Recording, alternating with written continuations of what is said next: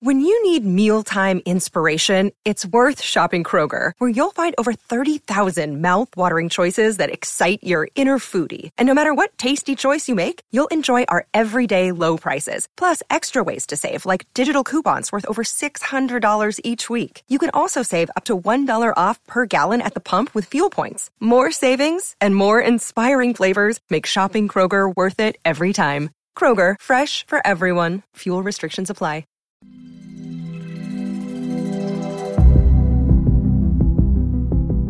Welcome to Dungeons & Demogorgons, the officially unofficial podcast for Stranger Things on Netflix. I'm Jim. I'm Aaron. And we're back. It's been 2 weeks? About 2 weeks, yeah. Since we finished watching and podcasting the whole second season. We're back to do a wrap-up. I'm struggling to come up with more stuff to say about it because I felt like we did a pretty good job covering it. Yeah, we talked for hours and hours about the and honestly, and especially in that last episode, we did a lot of sort of wrap-up type stuff. And in compiling the feedback that we received during our run, I felt like a lot of the feedback is jumping points for talking points. Yeah, I think that's what for it's going to be. Things that we can point at. What's your point? I don't know. One thing I want to say up front is, like, I got a lot of feedback about my parenting quandary, about, like, you know, how do you get a kid to, like, willingly give up their toys when they've got sentimental attachments, and I got a lot that was essentially was like the theme of anytime you have, like, a big birthday or a holiday, like especially Christmas. You know, Christmas is about giving to others, is like, you know, you got to make room for new toys. And also, you know, there's little boys and girls that could use toys at times like this. And I was able to successfully employ that to get my kid to give up quite a lot of stuff without much fuss and fanfare. So I was going to say just wrap up the old toys and put them under the tree. There you go. And Re-gift. Merry Christmas. All these toys, you can discover them again. Yeah.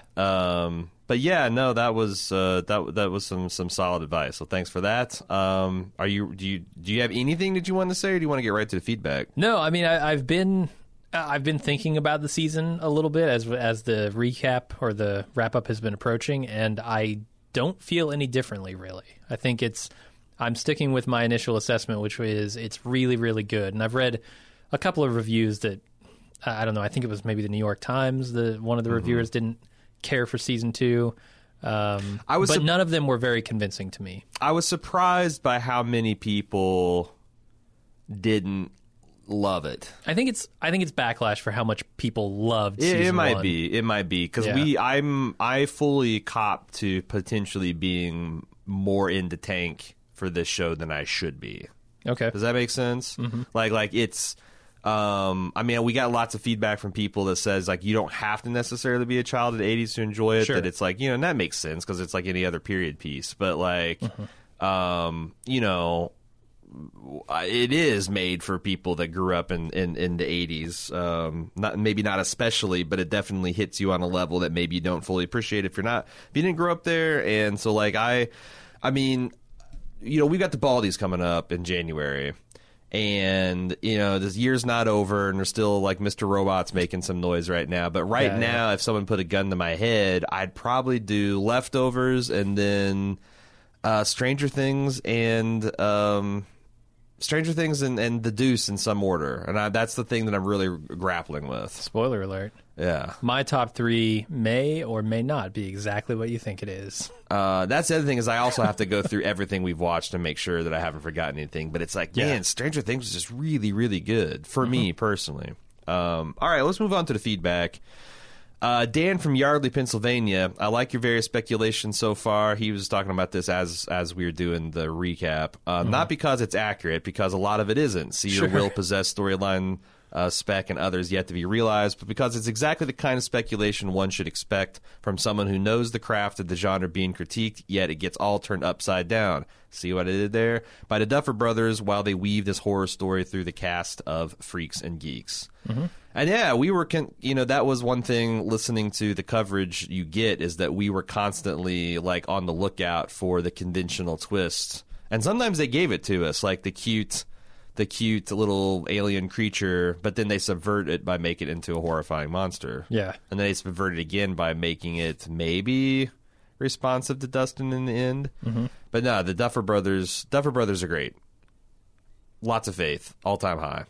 Catherine from London, what's up with water and Demogorgons? When Bob, rest in peace, was figuring out the map Will drew, he mentioned offhand that the root tunnel system doesn't cross any waterways, and then the Demo Dogs are repelled by sprinklers at Hawkins' lab. I think there's at least one more instance of Demogorgons being hydrophobic. Considering the season ends when the shadow monster crouched over Hawkins, it seemed like the threat has been contained but not defeated by 11 closing the gate. So could water be the key to defeating the Upside Down in season 3? Man, I feel like they picked the wrong planet if water is their 2/3 of it covered.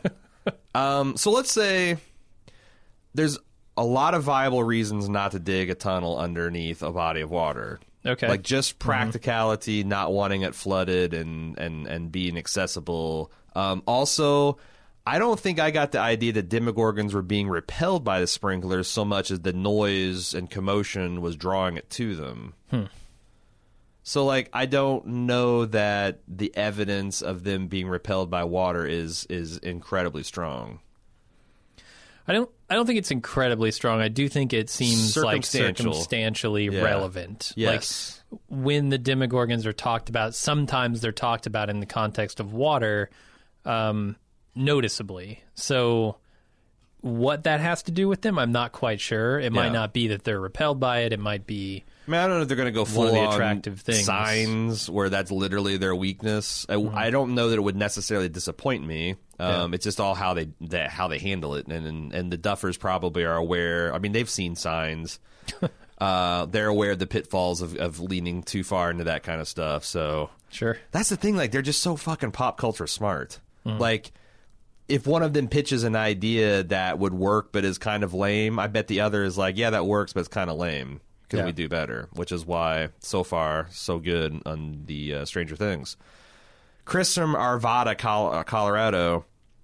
I'm still waiting for Hopper to throw a pitch-perfect drunk Harrison Ford punch.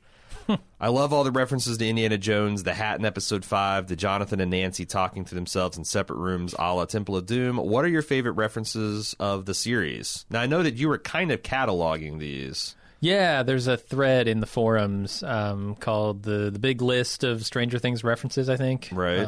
If you go there, you can see a whole bunch of them. And people are pointing out one that we totally missed, which we were talking about Rob Lowe in terms, or not Rob Lowe, Billy in terms of like Iron Man. What's his name? Robert Downey Jr. Right. And apparently he's supposed to be like, he looks exactly like Rob Lowe in some 80s movie that I don't think I've ever seen. When I came out of the watch and started reading, like, and to the down to the fact that his name is Billy. I think I have feedback to that extent.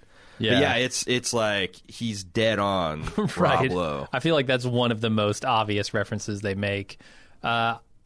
Despite not really liking where the episode was placed, or I guess how it was handled, a lot of the Star Wars stuff in episode 7 really did it for me. Like this Yoda sort of Darth Vader Emperor combination, I really liked in Callie. I don't know. I mean, there's just a lot of little stuff in there. One thing I got from the what was the after Stranger Things show? Beyond Stranger Things, I think. Which is the unlocks on Netflix once you complete the season, which I thought was a pretty cool touch. They point out that the boys fighting over who saves the princess, Dustin and Lucas, in Dragon's Lair, because, like, you know, that's kind of like Dragon's Lair does not feature in the plot as much as the Dungeons and Dragons campaign did in the first season. And I know that's something that we were looking for. Like, oh, is there going to be some kind of crazy sequence where they have to memorize something? The Duffer Brothers pointed out that was to set up the conflict over Max, that these, like, the struggle to save and woo the princess was going to mirror their struggle to impress and woo Max. Yeah.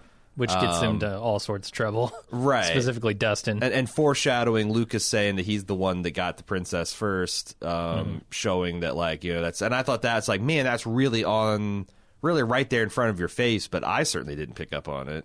Yeah. It's somehow, I don't know if it's like just this big cacophony of references that kind of blinds you to other ones, but it's not very subtle. Right. Was there any other that really got you? Or the one that stood out in your mind from the thread? Or because I know that's one of the things you're maybe really thinking of for next season. Yeah, there are a whole bunch of them. I mean, that Indiana Jones one is blatant and really good, I thought. Where he's retrieving his hat. That one, yeah, and also the separate rooms where they're deciding, right, should I or shouldn't I go, sleep with this person? Yeah. Let's move on to Peggy from Huntsville, Alabama. I've watched Stranger Things up through episode 6, and I'm hyped for the third act, but it got me thinking when Mike and Nancy's dad says, "Didn't you hear our kids don't live here anymore?"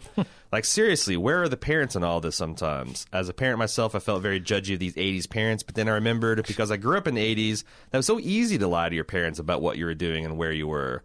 I have 2 kids now, 10 and 7. I'm beginning to wonder about when the real lying will begin with them.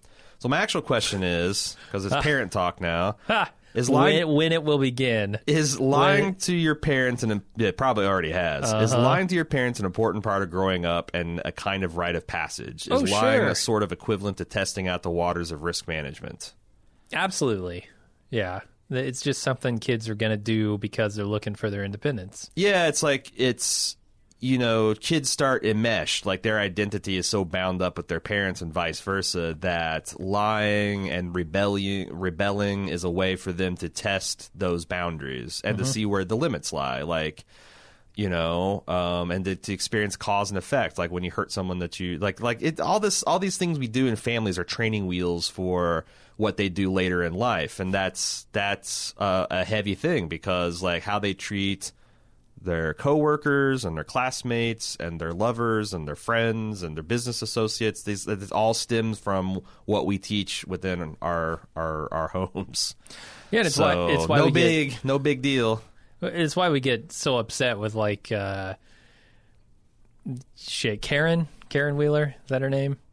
Is that Nancy's mom? Yeah, and Mike's mom, when she, seems to be oblivious to what Mike is going through, even though she has all the information she needs. Right. And she treats him like nothing's going on. She has an interesting follow-on, which is, how do you think the theme of lying and honesty plays in the story? Tell me the truth because friends don't lie. I don't know. That's a good question. There is a lot of them playing with the idea that adults set up rules that they themselves break all the time. Mm-hmm. And maybe there's good reasons for that, because kids don't know the nuance of, like, when is it okay to lie? Like, when you're dealing with people that have no right to the truth and are going to use it to hurt you, then you can remain silent or tell them whatever you want to. Like people asking probing questions, personal questions, inappropriate questions. How do you deal with that kind of thing?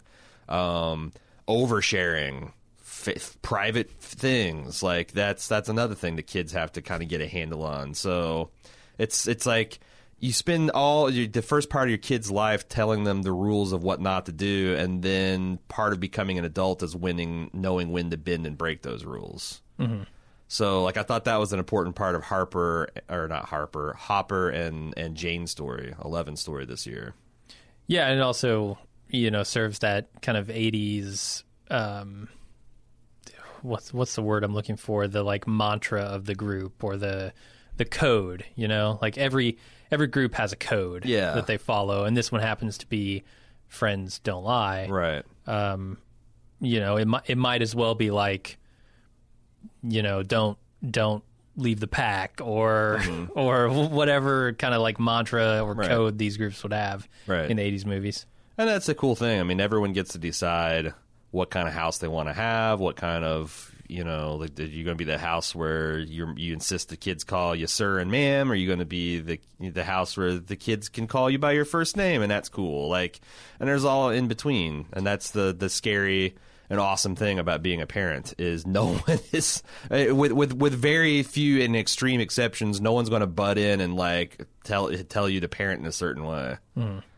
I think the interesting thing is going to be, and we've already kind of explored part of that, but it's going to be when that code starts breaking down, and they have to figure out how to deal with that, because friends don't lie. I mean, that's a fine code, but there are some nuances that it doesn't encompass, right? Sure. When should friends lie, or when should friends not force other friends to be in a position where they have to lie? Right. So eventually, I think they're going to have to figure out a way to sort of let that code fall by the wayside, but also end up in like a respecting group, you know?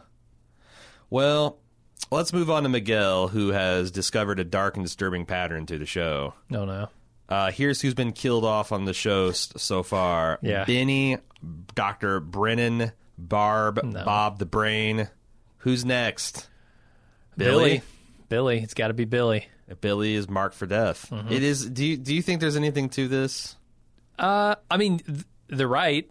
I mean, they're it right is a when they point out pattern. that everybody killed has a name with a B. Do you believe that the brothers Duffer, would do something like that? Do I believe that it's intentional? Yeah, that's what I'm saying. Like they're actually trying to do some sort of foreshadowing or weird world build, here. No, but I'm not sure why I don't believe that. Huh.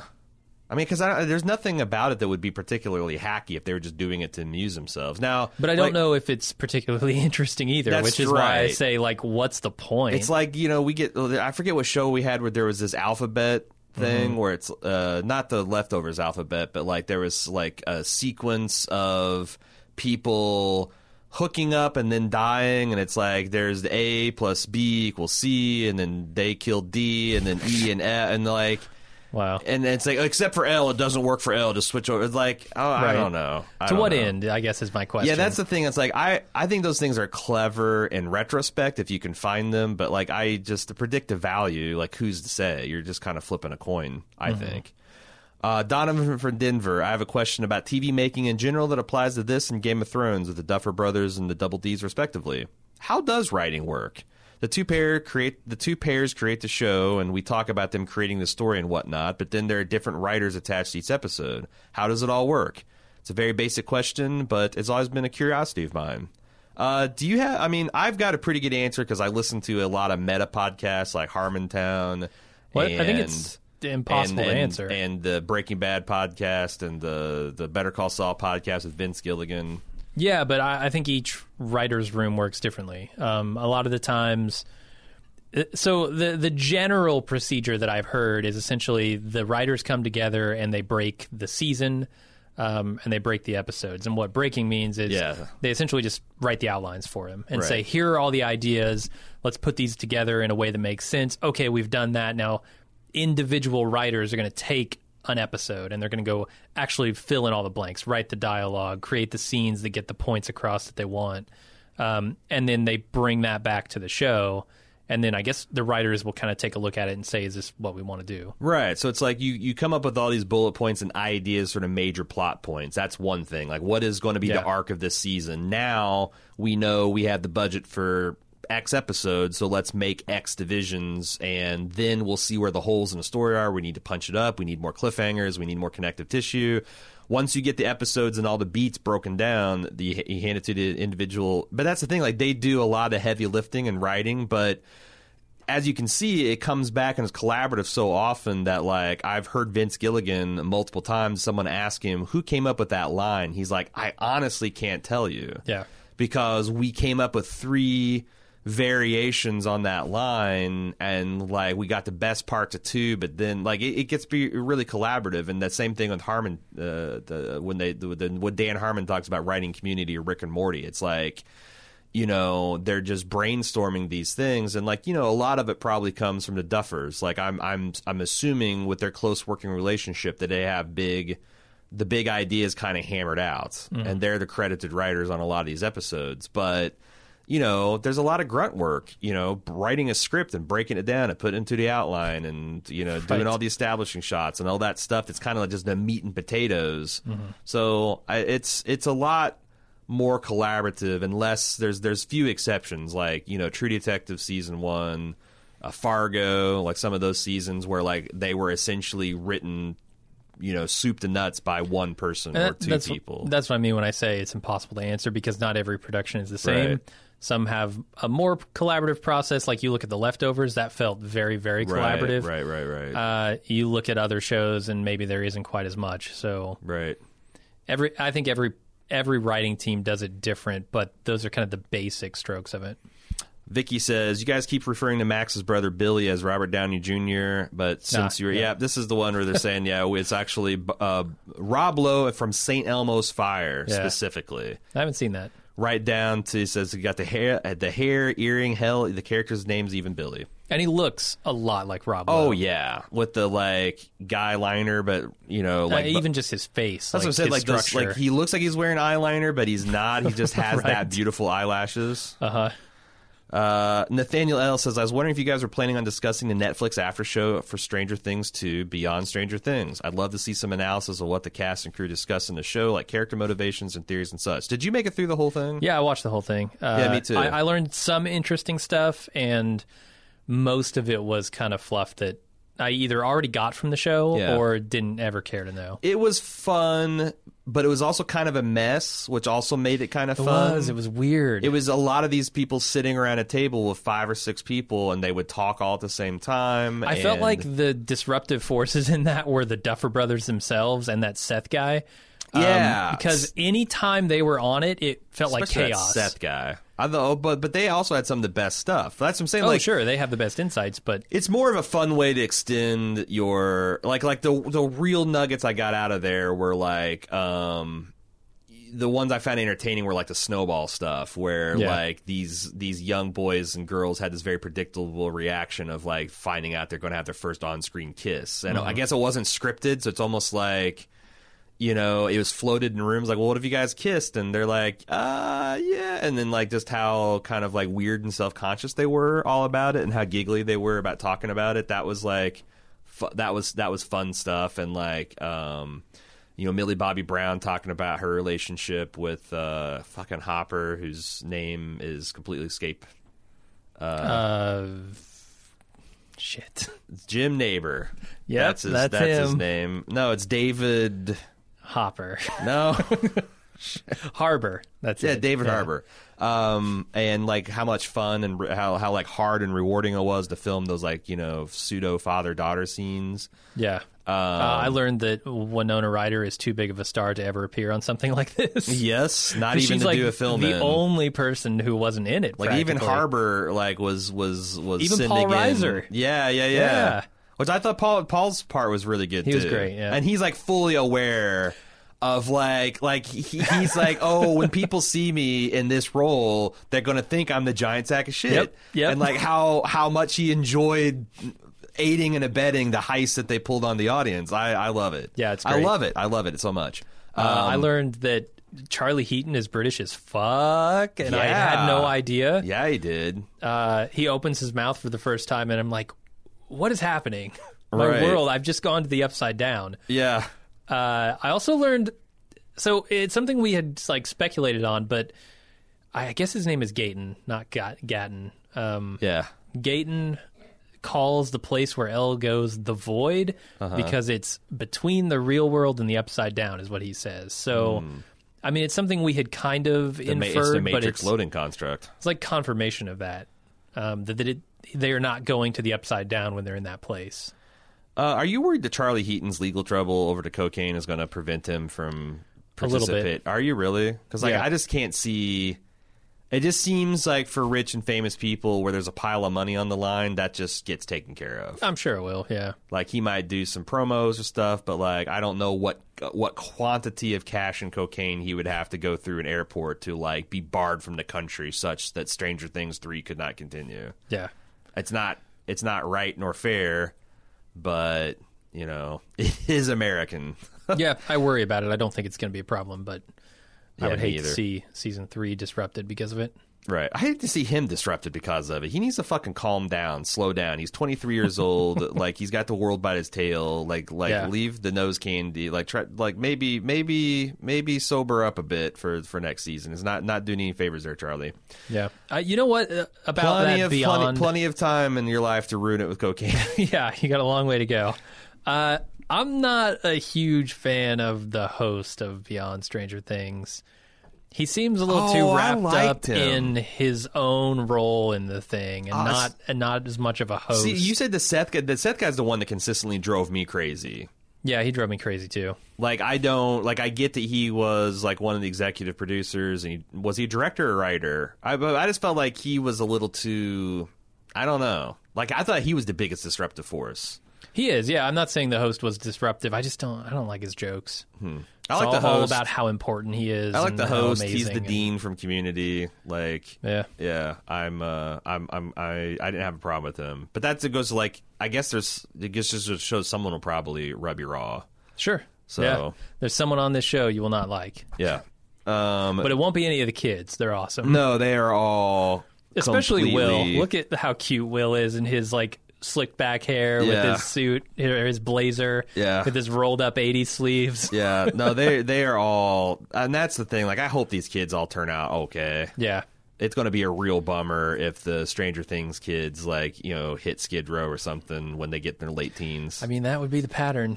I know. It's like, you just look at like you got like these, what, 6 kids, 7 kids, 8, if you, depending on where you want to draw the line of kids, like, 3/4 of them are probably going to hit the skids. Probably. If you just go by like Hollywood math, like, I don't know. But on the hand, there's a lot of things, there's a lot of positive changes happening in the industry right now. So maybe, you know, they won't be fucking propositioned by a bunch of old dudes and sold like pieces of meat. That'd be nice. That would be nice.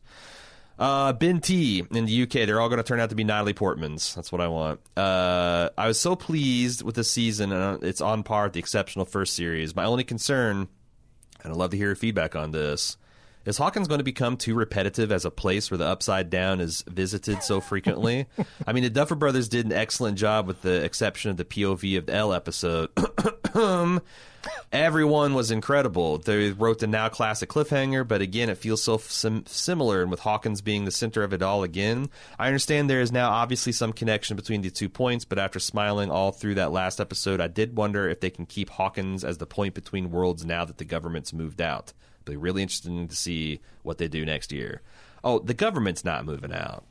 And more importantly, the government's moving sideways. The Upside Down's not moving out. Right. Like, you see at the end, hovering over the school is a giant monster. Yeah, there's a definite rift that's been weakened, and they got a plausible way to explain why it waxes and wanes throughout the seasons. And I mean, you can say that same thing about every fucking Harry Potter movie. Like, it's all essentially about Harry slowly aware of the latest threat of Voldemort when he goes back to school, and it's all connected to Hogwarts. And why would anyone sit through 8 of those movies? But they did in record numbers and made a shit ton of cash, because if you keep it interesting and the characters are strong and it's well written and keeps you guessing, like, you will put up with a certain amount of familiarity, and sometimes that familiarity feels good. Like, I started to miss, like, in the Harry Potter films when they got darker and more adult, like the fact that there would be a little bit like there was no like schoolroom whimsy at all. Like, you know, when these kids start growing up, you might be like, man, I really miss when they would just like go trick-or-treating, or they would do D&D and all that kind of thing. Yeah. So I do think season 3 is more of a challenge, because season 1 and season 2 felt very similar, and I don't think that was a bad thing. But if all 5 seasons feel the same, essentially, in their plot, I think we could be looking at retroactively saying, Stranger Things just kind of did the same thing over and over, and it wasn't that interesting. I do think they need to change things up, but I don't think like taking it out of Hawkins is really the way to do that. Yeah, I don't think they can, because there's a lot of people ask similar questions, like, what core things of Stranger Things could we get bored of, but yet if you took them out, they would no longer be Stranger Things. I think Stranger Things, if it moves out of small town Indiana, doesn't feel like Stranger Things anymore. In fact, I think that's probably the big problem that people had with the L episode, is that it went to the big, quote-unquote, big city. It didn't feel like Stranger Things. Didn't feel like Stranger Things. It felt like a whole other 80s movie. Yeah. So, and I think the one other thing that I feel strongly about is that core group of kids. Yeah. They need to, I mean, they can kill one of them if they really want to. Well, maybe 2. Maybe 2. I could lose 2 now that a couple more in the pack. We got some spares. But you got to keep them around, right? It's got to... That's the one thing they did right in this season that they were contemplating not doing. They were thinking about making this sort of like an anthology sort of thing. Yep. That would have been a huge mistake, in my opinion. I'm glad they stuck with these characters, because that feels comfortable. That feels like home. Agreed. Another day is here, and you're ready for it. What to wear? Check. Breakfast, lunch, and dinner? Check. Planning for what's next and how to save for it? That's where Bank of America can help. For your financial to-dos, Bank of America has experts ready to help get you closer to your goals. Get started at one of our local financial centers or 24/7 in our mobile banking app. Find a location near you at bankofamerica.com/talktous. What would you like the power to do? Mobile banking requires downloading the app and is only available for select devices. Message and data rates may apply. Bank of America NA, member FDIC.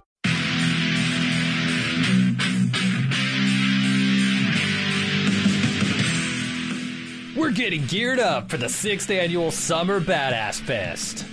And while we're working on a slate of apex badass films to enjoy, we've got an early action-packed announcement to make. Just like last year, we're kicking off Badass Season with a live movie watch and podcast recording. We've rented out a theater for connoisseurs of action films and Bald Move fans that just want to have a great time. Unlike last year, this year's movie is top secret. Hush hush. No hints, except it's incredibly badass. It stars an absolute icon of the genre. We're willing to bet most of you haven't seen it, and it's going to be an incredible viewing experience with a packed house of bald movers. Those of you who came to last year's screening of Total Recall know what a party it was. And those of you who didn't, now's your chance to experience it. Meet me and Jim, order some custom movie-themed drinks at the theater's full bar, then watch us record the full podcast for the movie.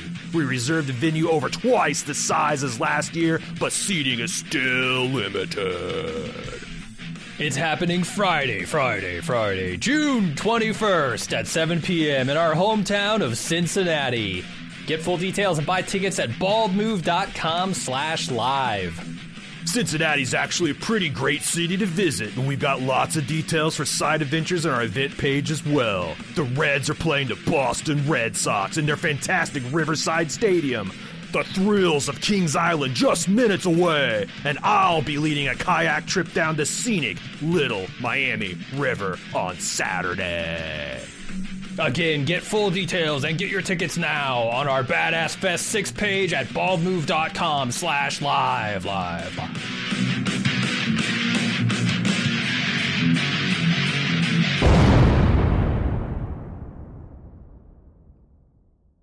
Andy from Boston says, hey, is the girl that danced with Will at the end of Season 2 the one that cried at his funeral in Season 1? That was a frequently asked question, and I have compared to screenshots, and no. Yeah. And they were also, I think someone tracked down the actual credited actor, and they're different. So, nope.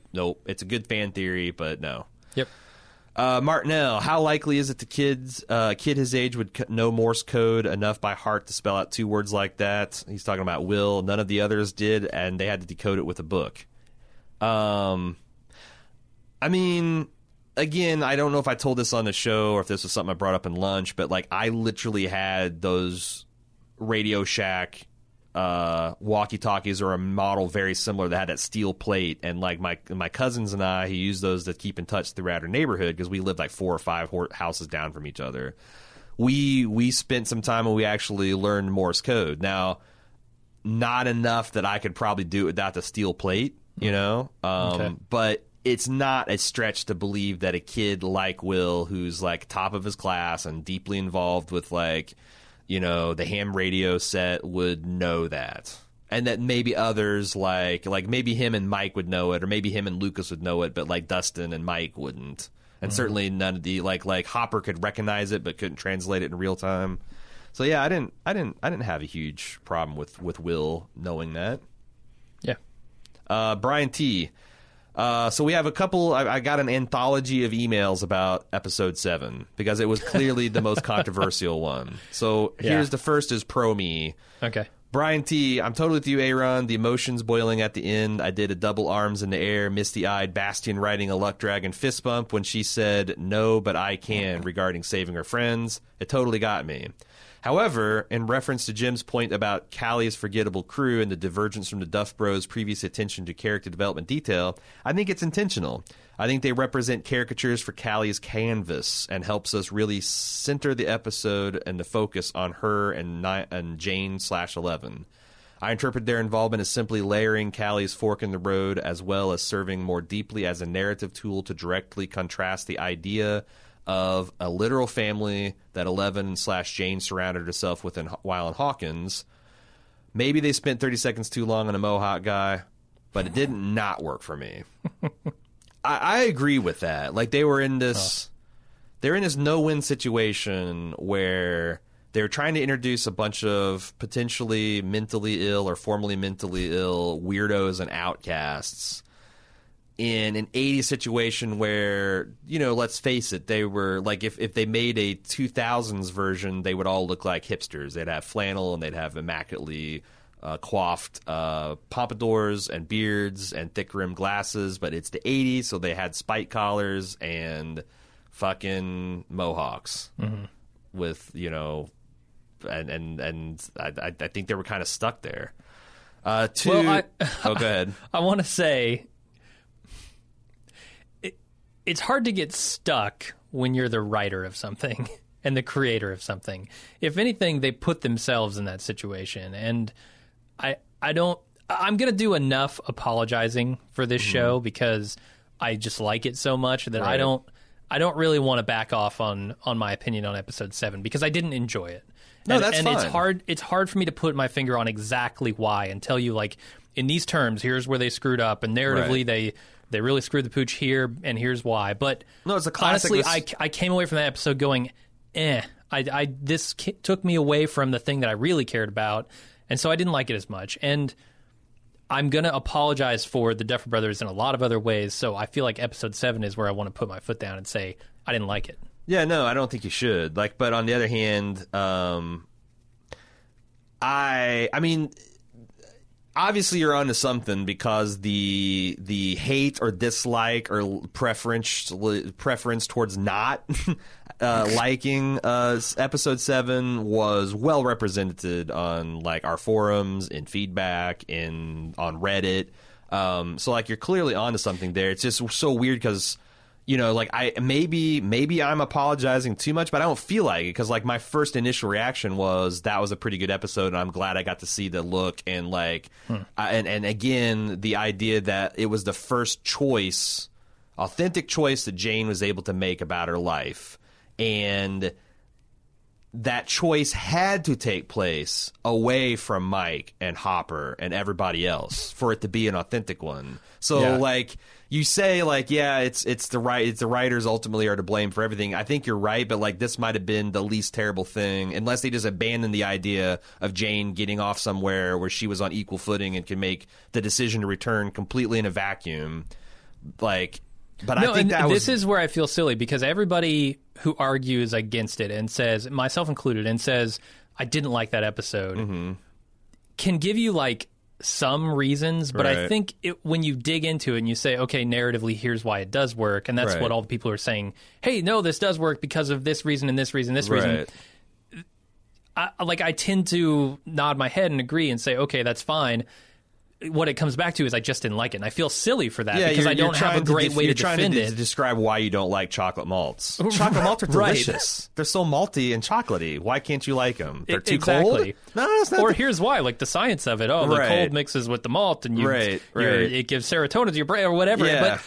But the other side of that is just this visceral thing of, like, it just didn't do it for me. It took me away from the stuff that I really like. Right. Like the vanilla malts. Right.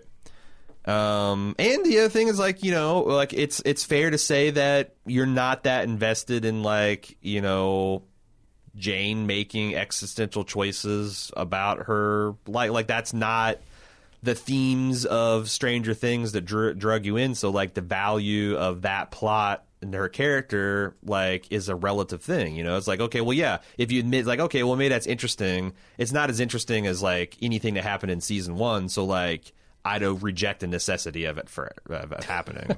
I don't know. Yeah, I'm not sure exactly why I don't like it. Just don't like chocolate malts, man. Just don't like chocolate malts. Regarding Jim's take on interluding the Hawkins happenings with 11/Jane's narrative in some sort of Empire Strikes Back-like style, this was exactly nearly word for word what I thought and texted to a buddy of mine who was dogging on the episode. I actually really enjoyed episode 207. However, I felt they could have integrated the Hawkins parallel storyline as noted above. That said, as much of the cliffhanger at the end of episode 6 left you tachycardic pupils dilated and twitching for more, they really had to be all in for its follow-up. That's the thing. Like, now that we've seen the whole thing, I don't know how well interleaving would have affected the final plot. Because, like, there might not have been room for all of what they wanted to do with Eleven and Callie, or Jane and Callie. Do you know what I'm saying? Like, it... Yeah, I get what they're getting at. Like that's the thing. Like, I bet... Because here's the thing. I'm sure the Duffers tried it both ways in editing bay. Like, they're not idiots. They could have broken that up and, like, edited it. And even if they wrote it one way, they could have assembled it and tried it and seen. And, like, I just wonder, because, like, a lot of the things that writers get stuck with is they have to have, like, each... You know, they got 9 episodes. You got to break that into a 3-act arc, roughly, unless you just want to flaunt storytelling convention. And then you've got to have a satisfying, like, climax and resolution and cliffhangers. And then each individual story, ideally, has that same kind of 3-act flow. And sometimes shit just makes a decision because, like, well, this is the best we can do. Like, we're going to go all in on a single episode focus because that gives us a nice climax to the episode before, the episode after, and this one has a nice one, and then we stitch them together by the end of the... I don't know. Sure. It's mean, tough. I would love to see a fan edit of that just to see. I would too, and that's what it comes back to. Like, we know how it turned out. We don't know how it could have turned out. And how it could have been better. And how could it have been better. And so I don't want to go in and, like, again, apologize and say, oh, I'm sure the Duffer Brothers took the time to try this, and it didn't work, and so now we're getting the best version possible. Right. We don't know that. John G. regarding episode 7, I'm with Jim on this one, but not for the same reasons. I don't mind if they mess with the momentum of the season by going off on a tangent, because it's a binge show. I'll be through it and on to the next episode immediately. What I don't like is turning Stranger Things into Heroes or Sense8 or X-Men. I don't want to run around and find all the special power people. The whole thing was so cheesy, which may have been an intentional reference to cheesy 80s stuff. I don't know. But living in the cartoon version of homelessness with the cartoon riffraff kids who are offing members of a secret organization controlled by the U.S. government that built all this groundwork for our main characters. They were real kids put in a weird situation. Then they threw us into this totally different universe of undeveloped characters. It felt like a completely different show, one that I don't have any interest in watching. Stranger Things is grounded in the reality of kid logic in the 80s. It's about the world as localized to those kids. It's not an international gang of superheroes. It's E.T., where the alien is discovered in the suburbs of a backyard shed. It's the Goonies, where a bunch of kids in bad homes that their parents are about to lose go on an adventure for pirate treasure. It's when the first reaction is to hide it from your parents and how you will play it at school. It's about taking that energy, adding a horror science fiction element to the Upside Down into it, and keeping it grounded in those 3 kids, the world from their perspectives and from where they live. Poor Will, getting excluded. Yeah, I mean, I think there is definitely an element to that because, again, like I said, like you can't, like you have to get Eleven and Jane away from the people that care about her so she can live her own life for a little bit, and that life has to look materially different, because if it didn't, if she just followed, like, imagine how silly it would have been. Well, I don't even know if it's silly, but like she finds 8, and it's Callie, and Callie's living with this very nice family in Chicago, and she's got brothers and sisters and a friend circle, and there's no Upside Down. Like, Jane what if they probably gave her... just stays there and, like, I finally found a home and no one's treating me weird, and the government... How about she's got to find her mom, right? That's the thing. She has to go back and heal her mom, maybe? No, I mean, she's... Part of her quest is finding her mom, understanding where she comes from, right? That sort of thing. But she found that, and then that led to Callie. So I'm like saying, like, that's almost like an end point. They needed something weird and crazy for her to rebound off of and go back to her actual family. So maybe instead of like the Warriors sort of thing, they could have gone with Ferris Bueller's Day Off. Maybe they have her just go on an adventure through the city. Right. They could have done that, or they could have taken it like they didn't have to go the Warriors. They could have gone like Misfit Nerds, like essentially the same as like, you know, like homeless versions of Mike and Lucas and all them. Yeah. But they went very. I mean, I don't know. The one thing I don't want to see, I don't really ever want to see the other at least 9 superpowered kids. I don't want to see them. Like, yeah. If this, like he's saying, devolves into Heroes or X-Men or something, save the cheerleader, save the world business. I consider that a de-evolution as opposed to a progression of a story that I like. I'm I'm not interested in the superpowered kids going around fighting superpowered monsters because it just doesn't feel like Stranger Things. Right on. For all the reasons that he, It actually feels lays like out. season 3 is going to have to, because they built this mythos that Eleven's going to be the one that saves the day all the time. They can't save you, but I can save them. I kind of think they have to save her Yeah. in a very real way next season, or that will be a little bit too tropey. Jordan, this closes out our episode 7 trilogy. While discussing the Lost Sister episode, Aaron said something about Callie potentially being discarded because her powers are less useful than Eleven's. I wanted to push back on that because Callie's powers could probably become more useful for the government. The CIA would probably kill to get an assassin who could make herself invisible to the target and all witnesses. It makes me wonder more about her story and how she ended up doing petty crimes with her bands of misfits. Do you think we'll get more story about Callie and the other Hawkins Lab kids with future seasons? And is that something you're interested in seeing? Well, no. I You're already interested said in that. seeing them. I am not going to shut the door on Callie nor any other potential kids because we'll talk about that here in a bit. But I'm closer to Jim than I am with just wide-eyed, oh, man, I can't wait to see a bunch of these fucking Muppet babies going around levitating. Like, there's a fine line. Like, everything... any kid should exist to tell us something about Jane. And compare and contrast their experience with Jane's experience or her power. Like, it should never, like, I don't want this to become another main character who has a superpower. Like, it should be a tool with which we can understand Jane a little bit better. But then again, we'll have to see what the brothers are cooking up. Bex. Of all the TV... or all the epic TV shows that serve the Comic-Con collective, such as Walking Dead, Game of Thrones, etc., Stranger Things must overcome one major obstacle: instant gratification. The fans don't have to wait a week or 2 weeks or several suspenseful months to get to the next chapter in the story. Does this make it harder for fans to rank it in their top 10 list? Would Stranger Things be more or less successful if it's parceled out in its episodes? Are we more critical because we're given all the answers to our questions so easily? Man, that's a hot topic. Yeah, the show is... I want to say the show is unique in that because I think it's the first one that of this format that has really hit big in those kind of pop culture circles. Right. Specifically in those like geeky, nerdy ones. And it has a real challenge of staying relevant in the off season. Yes. Unlike shows like Game of Thrones where you got 10 weeks.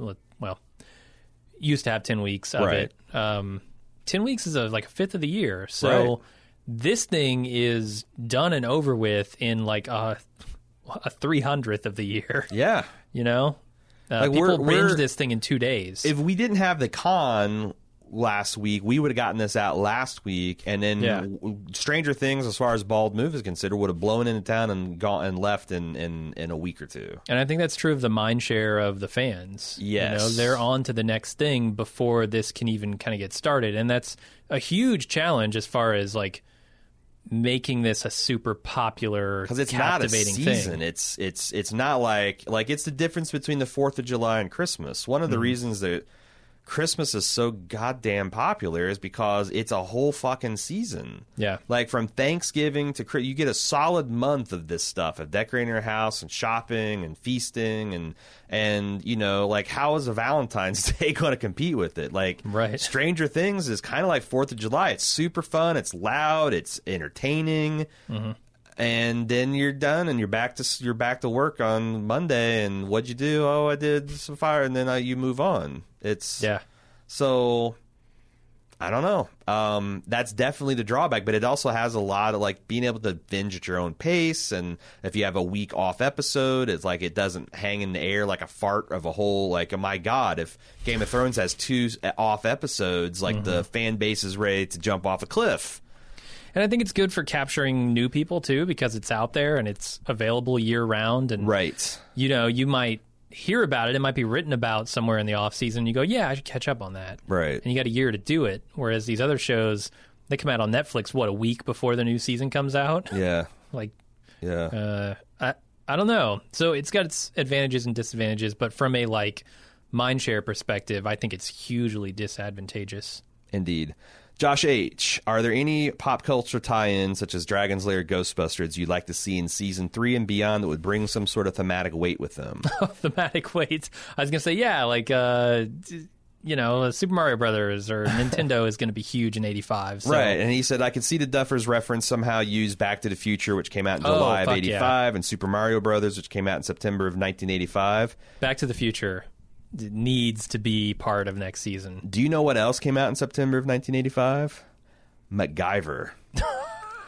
And if these kids are anything like me, man. it is going to like the idea of this guy doing stuff out of random junk is going to be right up this kid's alley. Oh, that could be so awesome. We almost blinded a kid in 4th grade trying to emulate a MacGyver stunt.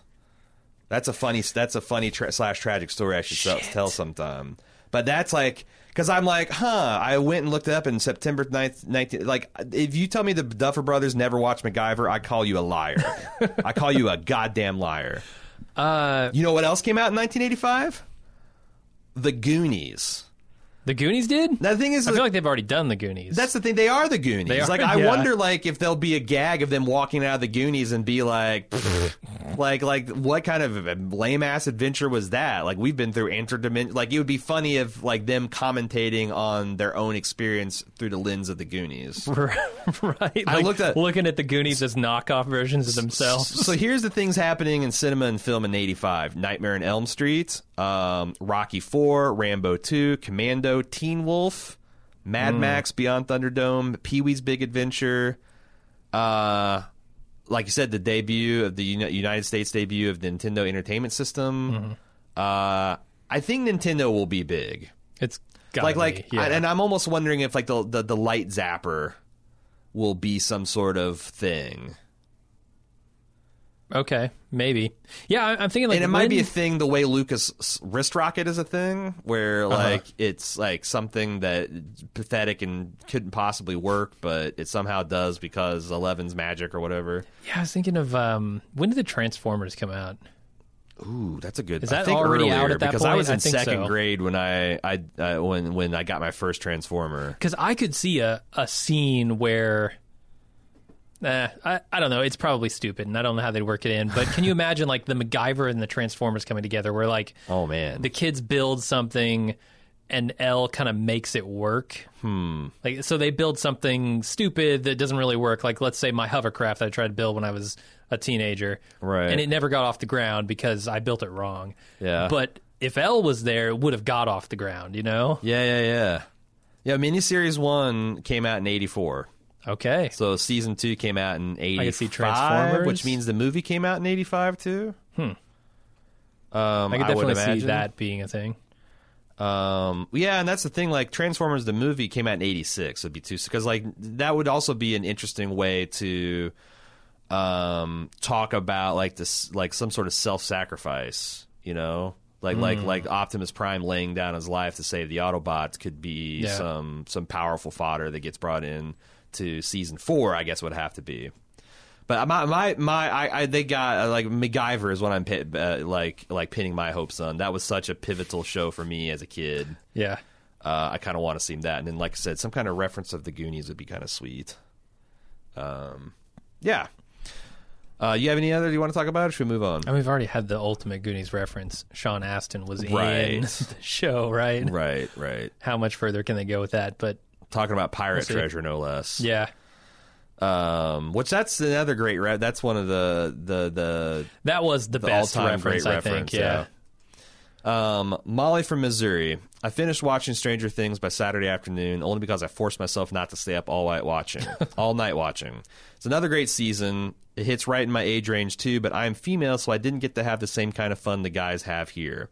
I grew up in rural Missouri, so we didn't have as much access to cool arcades, and since I was a girl, I was never invited to play Dungeons & Dragons. Life was hard for nerds in the 70s and 80s, but as many angsty boy movies I have seen, life as a barb was so much more miserable. There is so much more pressure to be girly back then, and science fiction was generally a guy thing. The only relief I had was from my oldest sister, who would take me with her to Star Trek and Doctor Who conventions in St. Louis in the summers. I could actually be cool there.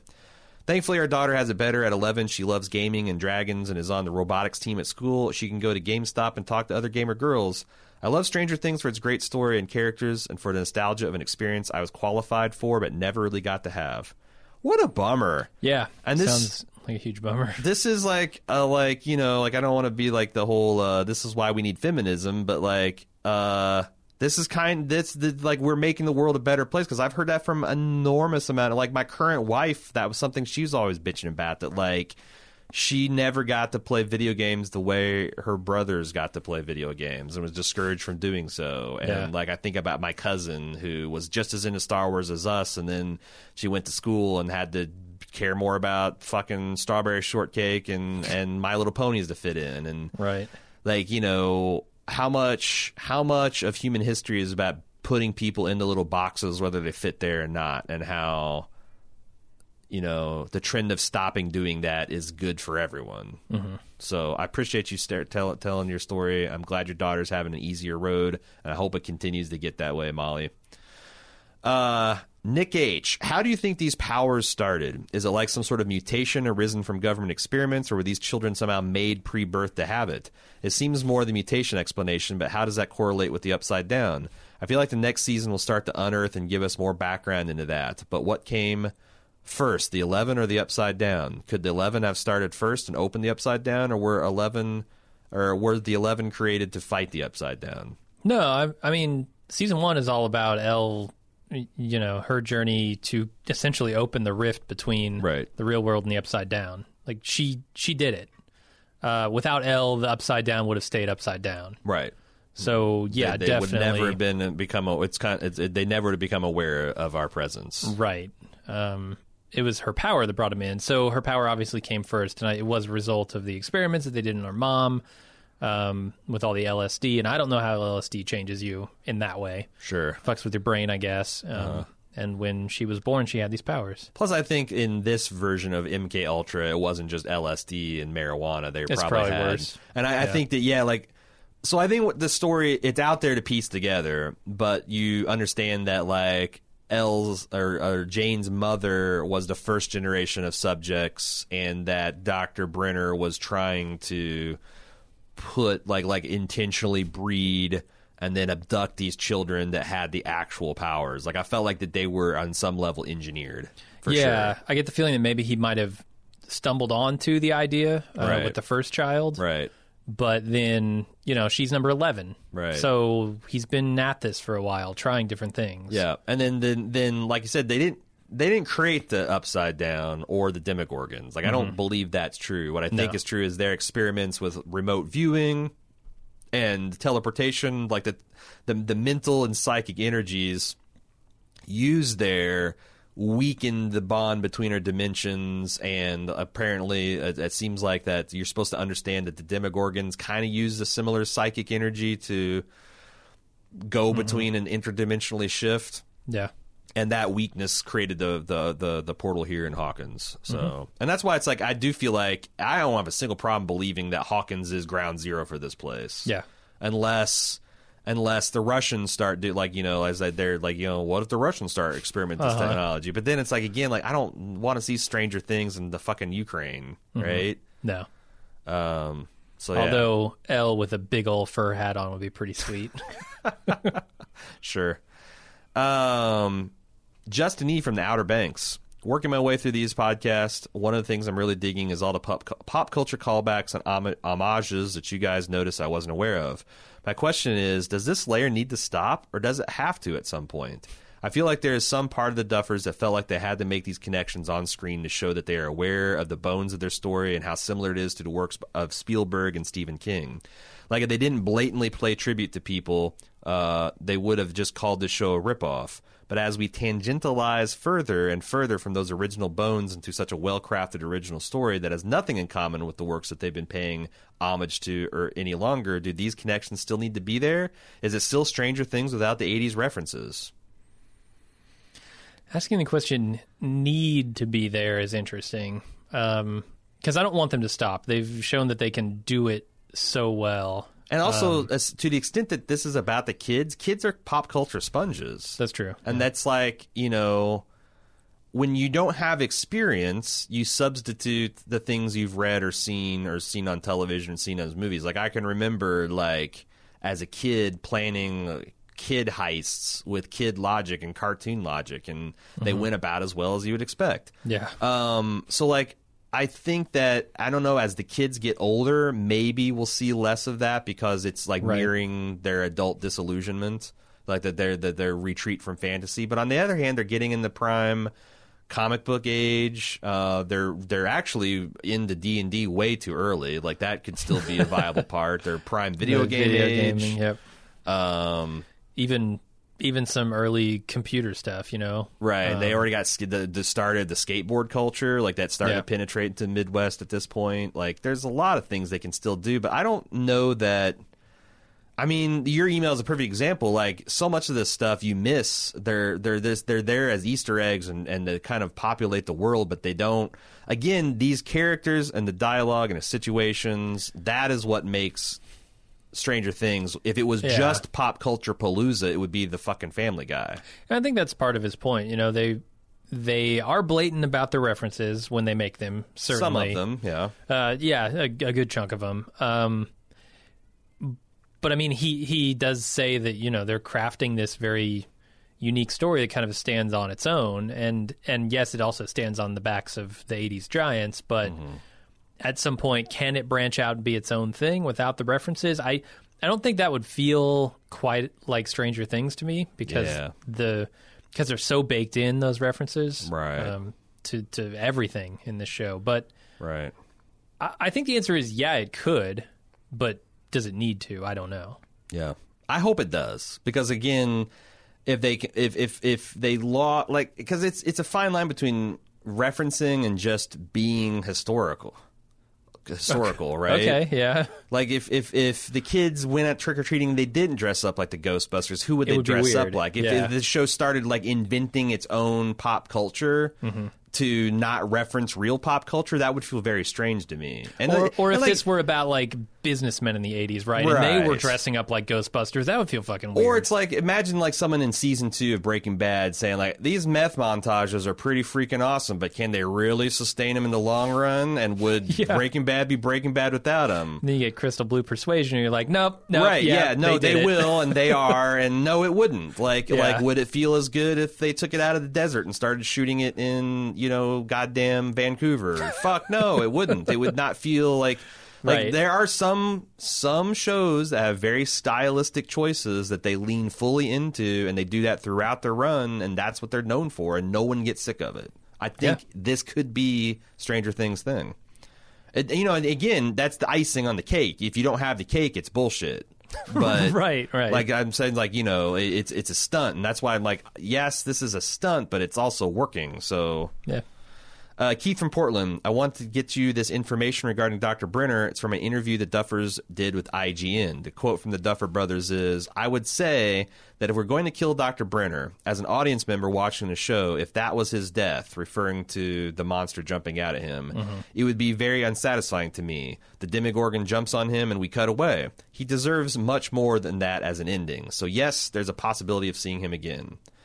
Keith continues, I think that with how much he still was in this season and hint that he is still around, this is not the last we're going to see of him.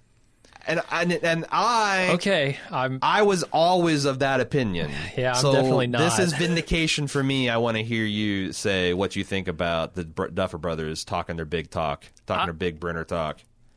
I would say if season 2 were any shakier, if it was like, if they didn't nail it like they did season 1, I'd be looking at that saying, man, they're going to fuck that up, and that's really going to ruin my sense of immersion. But they did nail season 2, and I feel like they are, you know, they're on a roll here. Yeah. Maybe they could come up with something that would make me okay with it. Right. But I'd have to see that thing before I can say yes or no on it, because in my mind, Brenner is dead. And then there's ways they can do it. They can bring Brenner back scarred.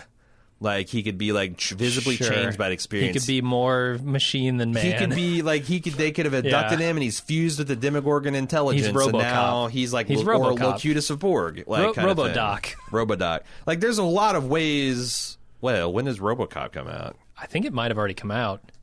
RoboCop is The original RoboCop comes out in 87. Early. 87. Okay. That's when he comes. 3 years season from 5. now, yep. Season 5 is when he comes. He's back. the final bad guy. He's the ultimate transformer. Final boss. Yeah. Final boss. So yeah, obviously I don't hate it, and I kind of expected it. Anytime, I mean, that's how I roll. Anytime I see someone killed off camera, I think that's a way that you could plausibly bring someone back. They definitely killed Bob. If you show someone's head getting splattered or cut off or guts ripped out, then yes, they're totally dead. Yeah. When I see them shit their pants, is when I know they're dead.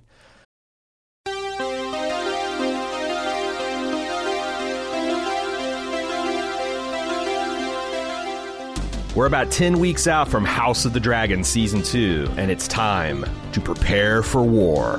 Which in our case means, well, watching a lot of Hot D and reading a lot of Fire and Blood. Each week between now and June 16th, Maester Anthony and his co-host Steve are hosting a watch of each episode of Hot D Season 1. And then me and Jim are going to host a discussion of the differences between the events on that episode and how they're recounted in George R.R. Martin's historical tome, Fire and Blood. That's right, I've resorted to reading dragon books. God help us all. We'll see if my fresh eyes add any new insights or predictions into Season 2. Arm yourselves with all the lore you can for the battles ahead. House of the Dragon returns June 16th, but we've got you covered until then. Check out all of our upcoming Hot D coverage on the Hot D feed or on Bald Move Pulp, available wherever you listen to podcasts. Mike B. Just finished listening to your final podcast, and you guys discussed why Dustin's demo dog chose to ignore the Shadow Demon. This may be a reach, but are we sure Dustin's demo dog is part of the Shadow Demon's hive mind? I remember an earlier episode showing a flashback to Will's Season 1 finale where he throws up the slug into the bathroom sink. This flashback occurs after Will sees Dart for the first time. Perhaps they're suggesting Dart is not actually associated with the Shadow Demon and simply its own entity birthed from Will's stomach. This would help explain its own weird agency and possible survival post-gate closure. Yeah, pretty sure. I mean, that is the one that Will threw up. Yes. Well, but we it's a don't year know later. that. That's the thing. Like, Yeah. the reason that I resist that is like, so did it spend almost a year in like some kind of weird hibernation, which is something that Possible. creatures do. Yeah. Or I don't know. I don't know. But if they suggest that Dart is like some kind of human Demogorgon hybrid, then like, yeah, Katie barred the door and all that speculation. Who knows what'll happen? I don't know. If it's human, it didn't really manifest much humanity. I mean, it did not kill physically. the kids when it was able to. Yeah, And- physically though, it's Oh, yeah, all yeah. demo dog Right. all the time. Well, you know, Dustin's mouth was kind of rough in Season 1 too. Maybe he's got that same condition. Yeah. He's got the Demogorgon version of whatever something plasia he's got. But yeah, I like that idea. And again, it's one of those things where they can take it or leave it, because like it's not a burning question in my mind. But if it turns out that Dart becomes like a faithful steed or companion, there's lots of ways they can explain that I'd be cool with.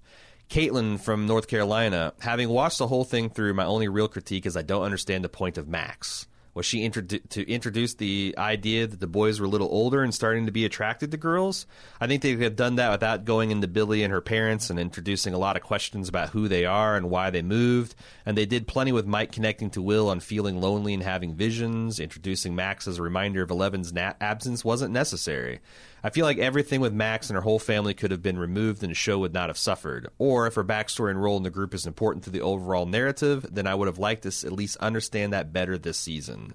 Lucas and Dustin were much more important characters, and they didn't get parents and family until Season 2. I'm curious if you guys feel like Max and her backstory is critical to the show. What do you think, Jim?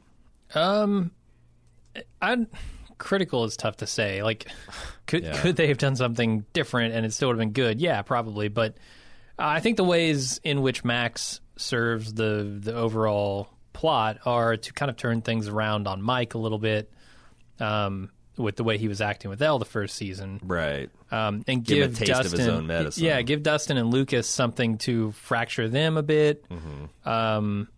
She also serves to push the Demogorgon, the Dart plot forward, because Dustin wouldn't have done much of that stuff without the desire to impress Max. Right. So I think it's pretty well tied into the core group of kids who we care about. Right. To the point where, and I also didn't want her to just be that. I mean, it feels right that she has more to her.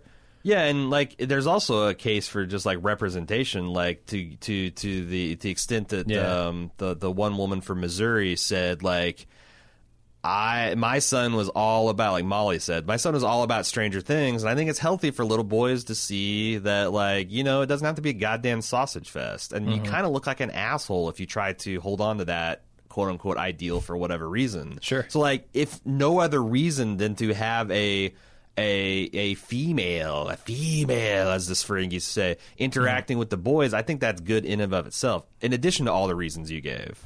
Yeah, and I think the fact that Dustin and Lucas come to terms at the end of this, you know, Right. It doesn't actually come between them. It shows them. a healthy way to deal with this dynamic, Right. something that's also sorely needed. They struggle with it, but they eventually come around, you know? Right. And the other thing is, like, so all those reasons we talked about, I think, are good in and of themselves. The other one is that, like, the Duffer Brothers have the confidence that they were going to get multiple seasons now after the success of the first season, which gives them the freedom to put things in the plot and not have to explore them right away. They're in the back burner. They're cooking.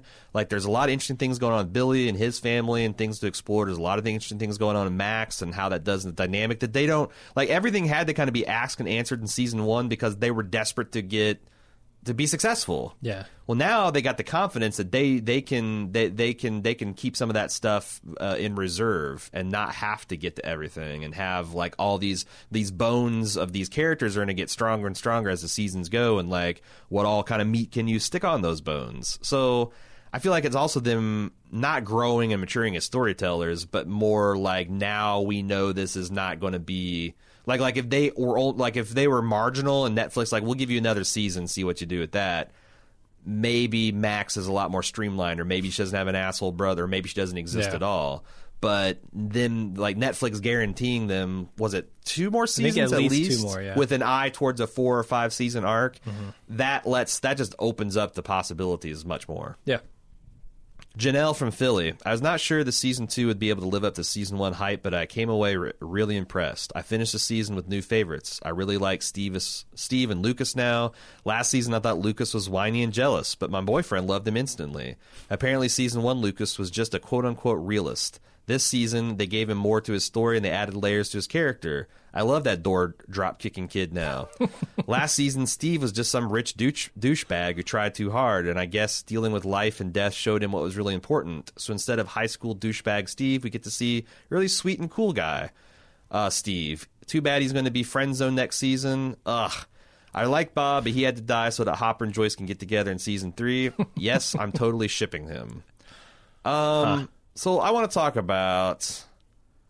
Everyone really came away loving Steve. Like, Steve is like the biggest meme generator coming out of this season. Like, the fact that he's like I saw an Adventures of Babysitting mix cover, up with him. I saw like there's just tons of memes on the Stranger Things subreddit.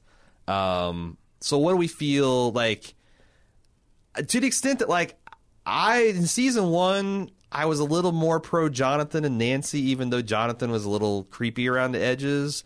Season 2, like, I feel like Steve and I'm kind of Steve and Nancy all the way. Like, I don't feel the chemistry between Jonathan and Nancy.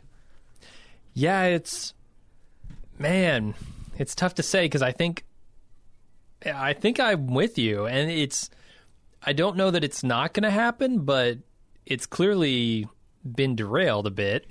Maybe by the stuff that Jonathan and Nancy have gone through. Steve moves on and has, like, he finds like an awesome woman that he's happy with, and that adds a different element to the triangle, because at no time has there been a rival for Nancy's affections, or Steve's affections, I should say. Yeah. So that would be kind of interesting.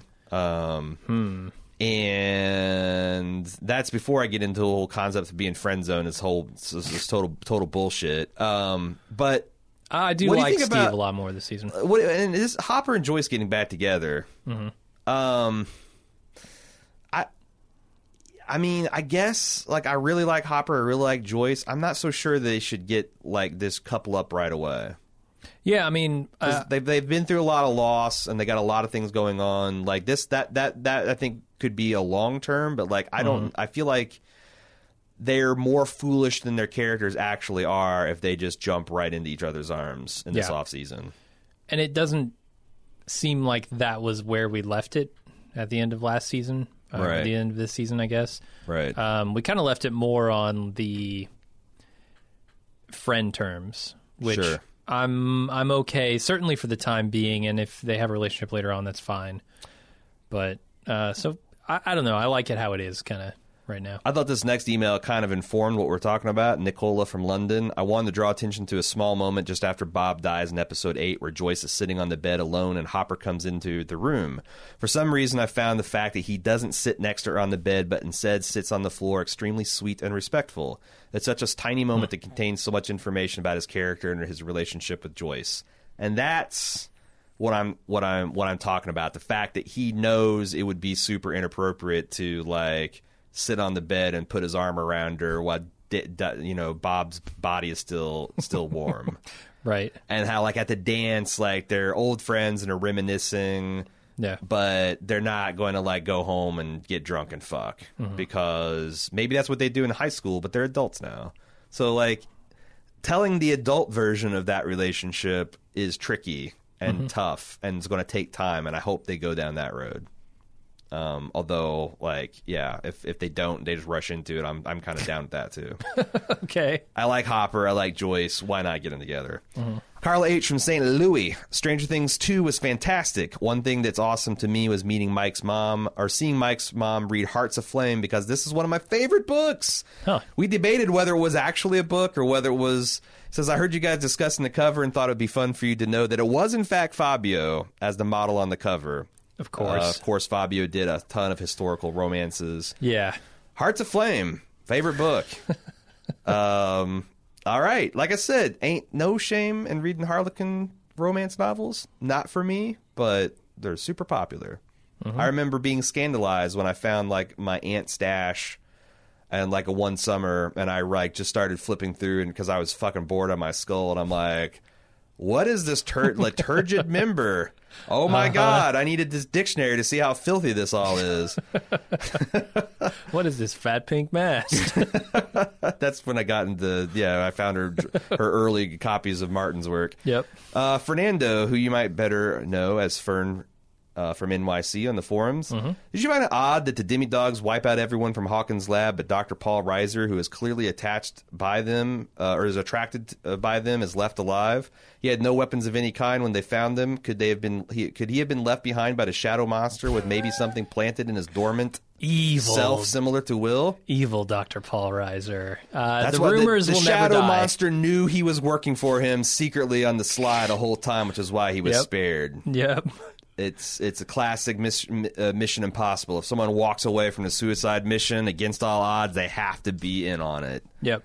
I knew it. I knew that we would get him eventually. I want to say that the Demo-Dogs were pulled away and that's how he survived, but that's not true. I mean, they weren't pulled away yet. A combination of him locking himself behind a very secure door. These were not full-grown Demogorgons. They're not, like, invincible beings. They're, like, very large and strong dogs. So could you believe him hiding out in a lab with a pack of wolves? The vicious rabid wolves were patrolling. Sure. Absolutely. So, yeah, I feel like I can buy. Or he could be fucking dirty and made a pact with the Demi-Devil. Yeah, because he's made a pact with the Duffer Brothers. He's the morally ambiguous Dr. Paul Reiser, and that's what he does. Yeah, it'll be the real twist coming when evil Dr. Paul Reiser is actually evil, and they made you think that he's not, and now he actually is. Oh boy, controversial topic. Michael R. I think introducing us to 008 provides a clear gap that needs to be filled. No! Do you think next season we'll get introduced to 09 through through 10? No. Why Please, do you think? no. Why do you think they weren't in a rainbow room? My only thought for separate rooms would be 9 and 10 are boys, and would also be curious what their powers are. 9 and 10 are dead, as well as 1 through 7. Maybe instead of mental powers, they have some kind of physical power that will be most definitely be needed to defeat something like the Shadow Monster or the Army of Demo-Dogs. They have all of the remaining 9 have the power of invisibility. Right. Unfortunately, they're also unable to speak. So they will not be appearing or speaking in any more Stranger It's like Things. this fucking Langolier situation. The one thing I found interesting is, like, so far all of the super people are super women, and the idea that there would be a room full of boys that is not like that is somewhat interesting. Like the fact that maybe this is a mutation that can only happen to women, or that there's boys and like what their experience is going to be, and like, you know, would that.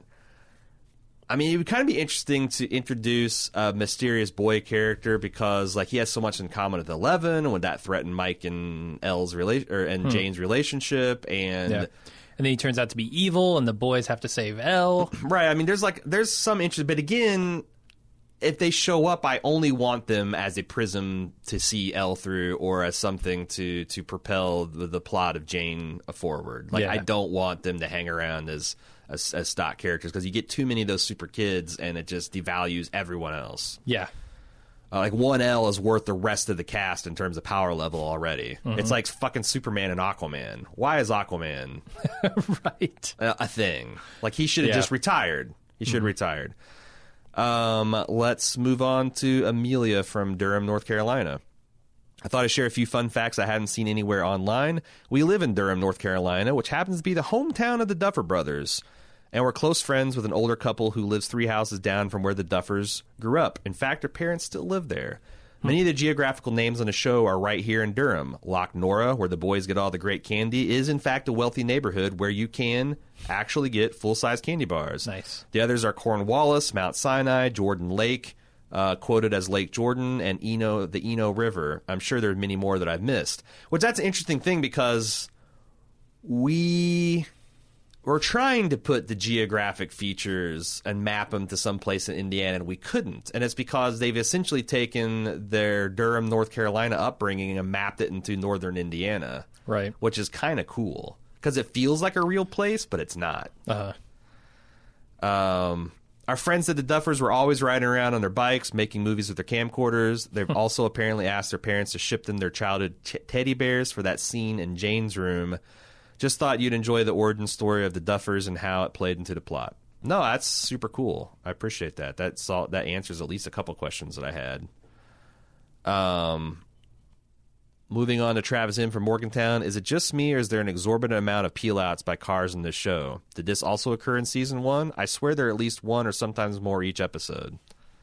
The only one I can explicitly remember from Season 1 is Steve peeling out after getting his ass beat and having the fight with Tommy. Also, I clearly remember Joyce burning out, because that was like the first joke we made. Okay. Like, my God, she's redlining the stop line the whole time. It does seem like a thing. I don't know whether it's just super dynamic or cool, or the fact that they're on gravel roads and they're parked in yards and all that kind of stuff. But yeah, a lot of peeling out and yard job happening. A lot of it comes from Billy, and I totally get that. Yeah, Billy's just an asshole. getting that car to hook up on wet grass or gravel road is just, an exercise in futility. Yep. Chris from Rancho Cordova, California. We're getting to the end of our podcast here. Someone may have already mentioned it already. Let me try that again. Someone may have mentioned it already, but I can't help but wondering how the use of Eleven's powers will affect her as time goes on. It's obvious each time she uses her powers, it takes a toll on her body. Whether it's a small feat like slamming the door on Hopper or making Troy pee his pants, or whether it's a Herculean effort like closing the gate in the Shadow Monster/Mind Flayer. The bigger scale battles change her face, almost like aging her. I wonder if these larger battles will have permanent effects, like perhaps the more she uses it, the shorter her life will become. She's going to be 45 and the kids will be 17. Will we see an 11 in Season 3 or 4 that has been weakened or aged, or maybe uses too much of her powers and possibly does some irreparable damage? I already have a feeling that things for this series will end well for her, which I hope doesn't happen, as I really want the happy ending for her and Mike, even though that storyline may be too convenient for many people. They could actually get her to a point where she's so old in the show that Sigourney Weaver could play her. Oh, that would be fun. Wouldn't that be awesome? Also, like, when people are saying happy ending for her and Mike, like, it's sweet that they get childhood romance, but that's not going to be a lasting thing. Show me a person that's been, but that's There are like very few. Yeah, like they can still be friends and all that, but like the idea that this is going to blossom into something that lasts throughout like some kind of Ron and Hermione kind of thing, like I don't. That seems very unrealistic to me. Yeah, and also it deals with this show's theme of showing children learning how to deal with things in an adult manner, and like breakups and stuff like that are things that you have to go through. I like that this show works on so many different levels. I don't know about Elle. Like that's the thing when she does these massive tasks like closing this second gate. That if anything is going to change her, that would be it. And she doesn't seem to be affected by it at the snowball. So what is there going to be some toll that it takes on her? It doesn't seem like it. No. Yeah. It seems like in the moment it's very, very difficult for her. And maybe there's a task too big that she couldn't accomplish without trying so hard that she kills herself. But long term, it doesn't seem to have an effect. Right. In fact, it seems the beginning and this thing is like, yeah, I mean, Callie's the counterpart to that. It's the perfect one. So like, not only does Jane looks like she's getting stronger as we notice it, but we also see Callie does big stuff all the time. Yeah. With no like that. We talked about that, right? Like. There's surely they are showing us it's damaging or straining, but is it a permanent one? Like a nosebleed is. That's the question. Yeah, and I think so far the answer has been no. Yeah. I don't know. Like I could see like maybe a season where she goes into a coma that they have to like find her spirit in the astral realm or some shit like that. That would be kind of interesting. Yeah. If indeed they're because like it could also just be that this is how they show her struggle. Like this is the equivalent of Dragon Ball Z characters grunting at each other for 5 minutes while they're slowly building their energy auras. Right. And their power levels are going over 9,000.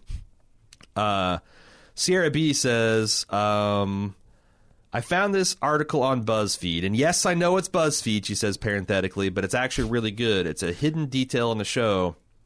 I clicked through this, and so they have this thing where they don't actually acknowledge, but they show in the Hopper's flashback with his kid. They show him playing with her on the playground when she has her first seizure, and she's got this orange or this purple headband. Yeah.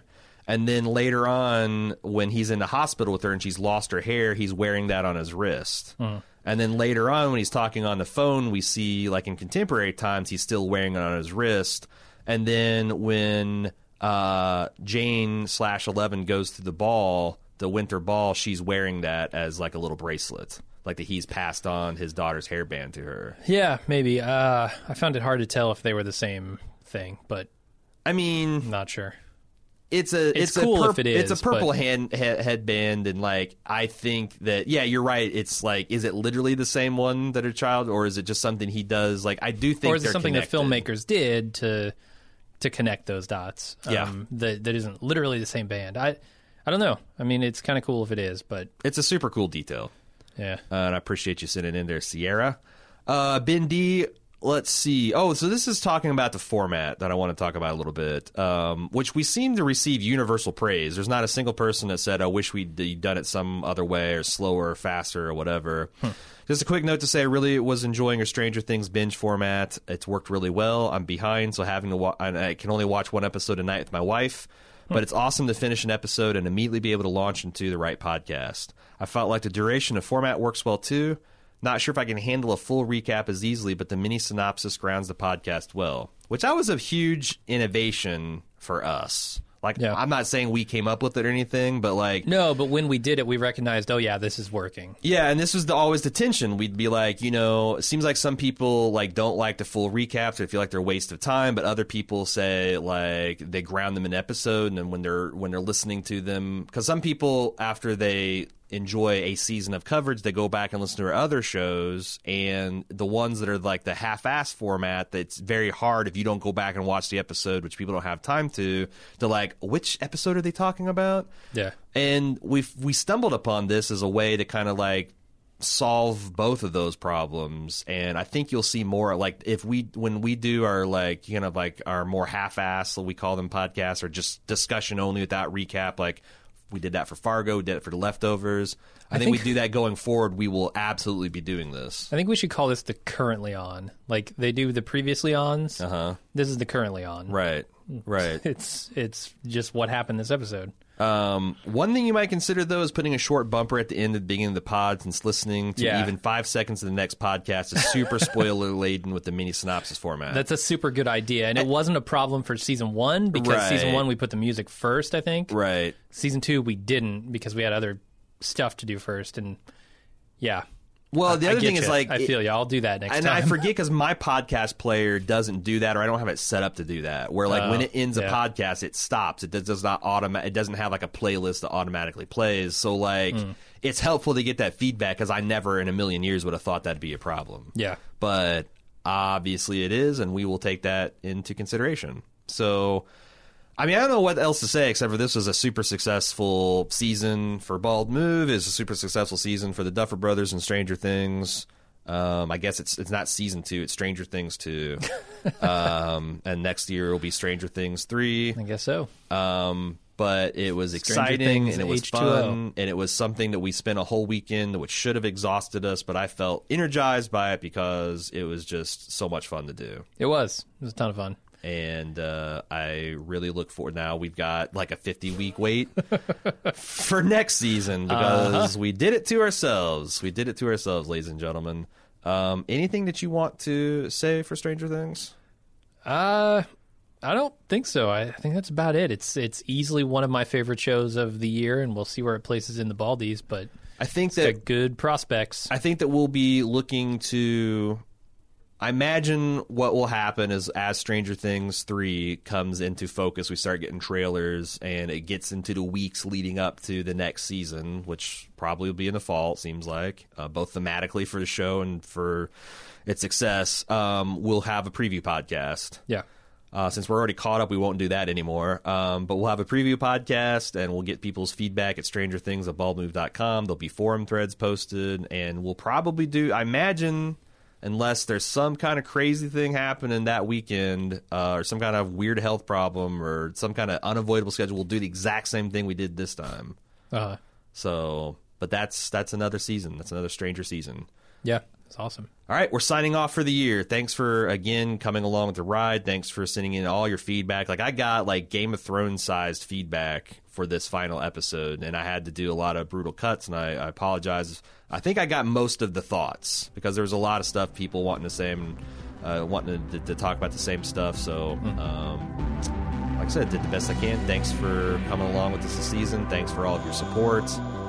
Thanks to Sonos once again for sponsoring the season. That was really cool. And we will see you next year. Until then, I'm Aaron. And I'm Jim. See ya.